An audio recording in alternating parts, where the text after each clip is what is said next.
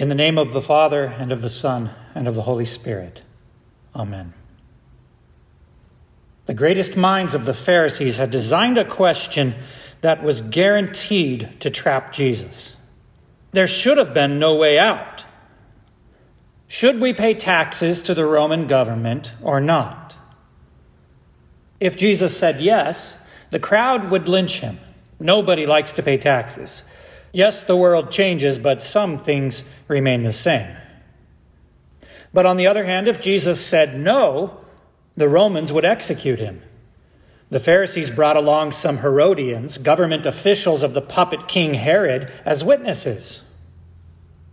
Beginning with flattery, in order to ensure that Jesus would take the bait, they carefully set their trap.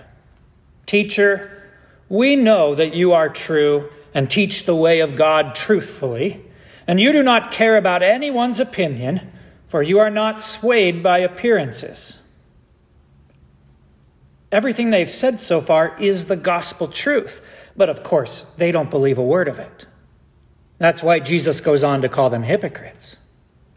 But they continue with their question. Is it lawful to pay taxes to Caesar or not? By lawful, the Pharisees are referring to the law of God. Of course, the Roman law required the payment of taxes, but what about God's law? Jesus' answer is masterful. Show me a coin for the tax. Whose image and inscription is this? They said, Caesar's. Then with their own answer, Jesus turns the trap back on them. Render to Caesar the things that are Caesar's, and to God the things that are God's. Jesus is doing more here than simply avoiding a trap. He is teaching us how Christians are to live in this world. When you were born, your birth granted you the rights and duties of a citizen of an earthly kingdom. And then you were born again through water and the Holy Spirit and granted the rights and duties of a citizen of the kingdom of heaven. For the rest of your life on earth, you hold dual citizenship. You stand with one foot in each kingdom, obligated to serve both God and your earthly ruler. Theologians call this idea the doctrine of two kingdoms. This answer is not what the Pharisees wanted to hear. They wanted Jesus to pit one kingdom against the other. Should we serve God or should we pay taxes? Pick one. I'm sure we'd all love to be conscientious objectors to paying taxes, but that's not how the Christian life works. Even though your primary allegiance is to God, you still have a duty to the earthly government. We must render to Caesar the things that are Caesar's. And what things are these? First of all, his power or authority. Scripture teaches us that the authority of government, often called the sword, is given by God. Your ruler, as St. Paul writes, is God's servant for your good. In January, our nation will swear in our next president, whoever that may be. And whether you voted for him or not, he will be your ruler, appointed by God. Had social media existed in New Testament times, I'm sure there would have been a lot of angry Jews tweeting under the hashtag, "Not my Caesar." If so, they would have been wrong. Whether you like a ruler or not, whether he is a good person or not, his power is ordained of God. This doesn't mean that God endorses a ruler's platform or supports his policies. In fact, John Calvin said, when God wants to judge a nation, he gives them wicked rulers. This may certainly be the case in our country that has slaughtered 61 million of its most vulnerable citizens and made an unholy mockery of God's institution of marriage. History shows that God does indeed punish nations that turn away from him. But even then, Even when a wicked tyrant is in power, we must still render him due obedience. St. Peter writes, "Obey all human authorities, especially the emperor." Consider that when Peter wrote this, the emperor at the time was Nero. Even his authority was ordained by God. Render to Caesar the things that are his. Second, we must render our prayers on behalf of our leaders. St. Paul urges that supplications, prayers, intercessions, and thanksgivings be made for all people, for kings and all who are in high positions, that we may lead a peaceful and quiet life, godly and dignified in every way. We may be praying for our leaders that they repent.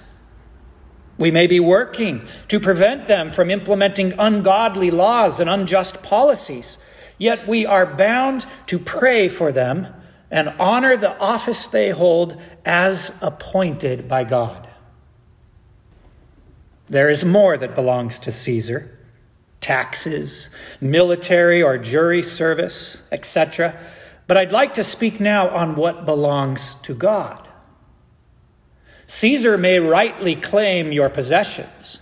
He may even unjustly take your life, goods, fame, child, or wife, as we sing, but your highest allegiance belongs to God. Even though you live in two kingdoms and have duties to both, they are not parallels or equals.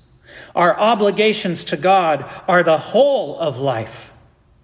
Those to the state, one part of that whole. If these kingdoms come into conflict, that is, when wicked rulers enforce unjust laws that violate the laws of God, then we must obey God rather than man. You are man's subject only for a brief time. You are God's subject for eternity. So what things belong to God? Well, on one hand, everything. But we'll answer this question by applying Luther's explanation of the first commandment.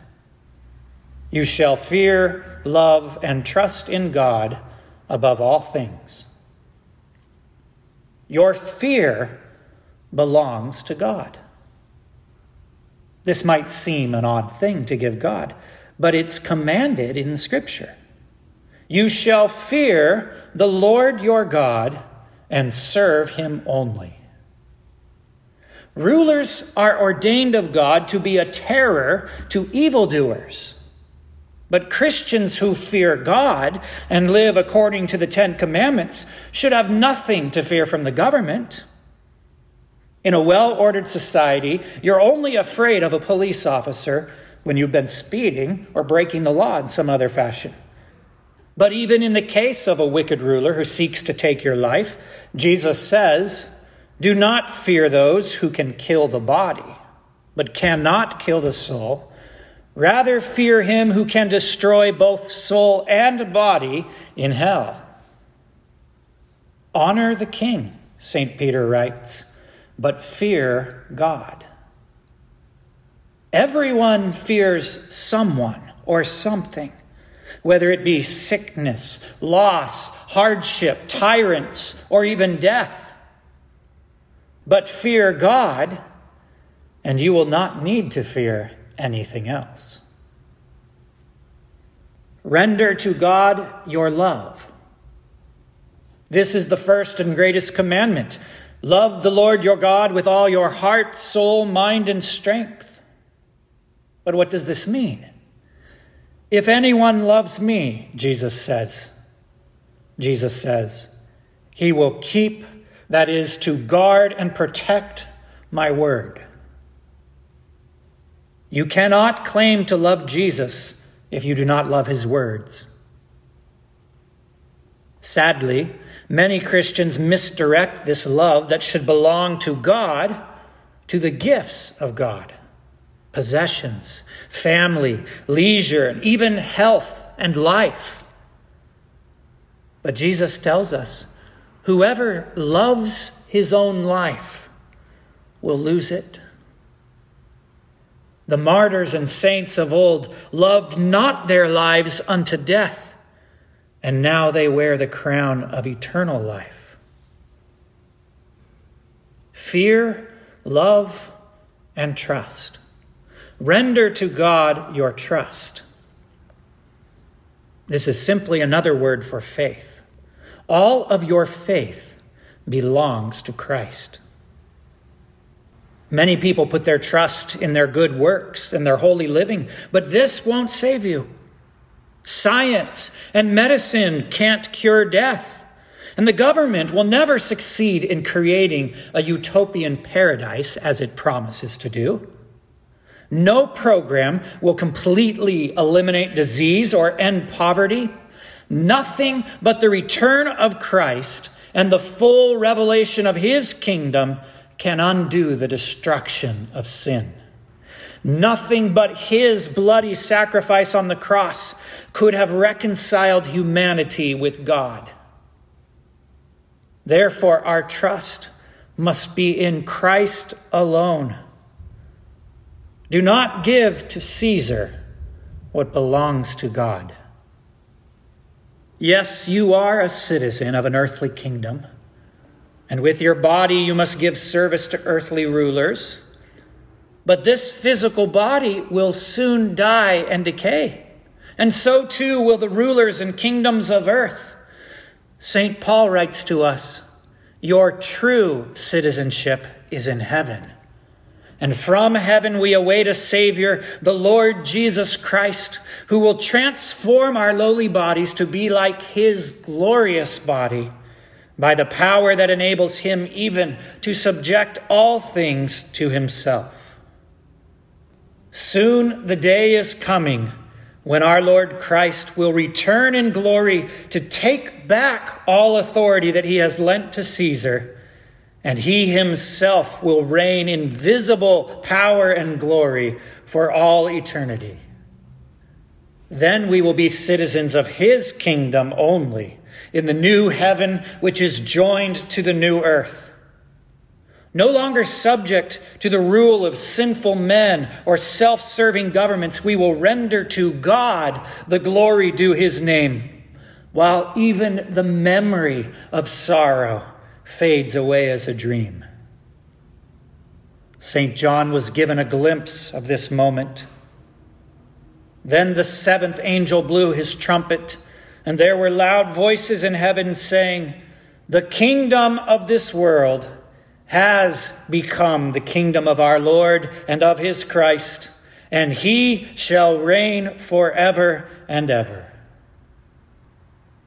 Today, as the end of the church year looms and the season of Advent approaches, we who still must live in two kingdoms prepare our hearts once again for the return of our Lord, crying out with all the saints in heaven and on earth, "Come quickly, Lord Jesus." In his name, amen.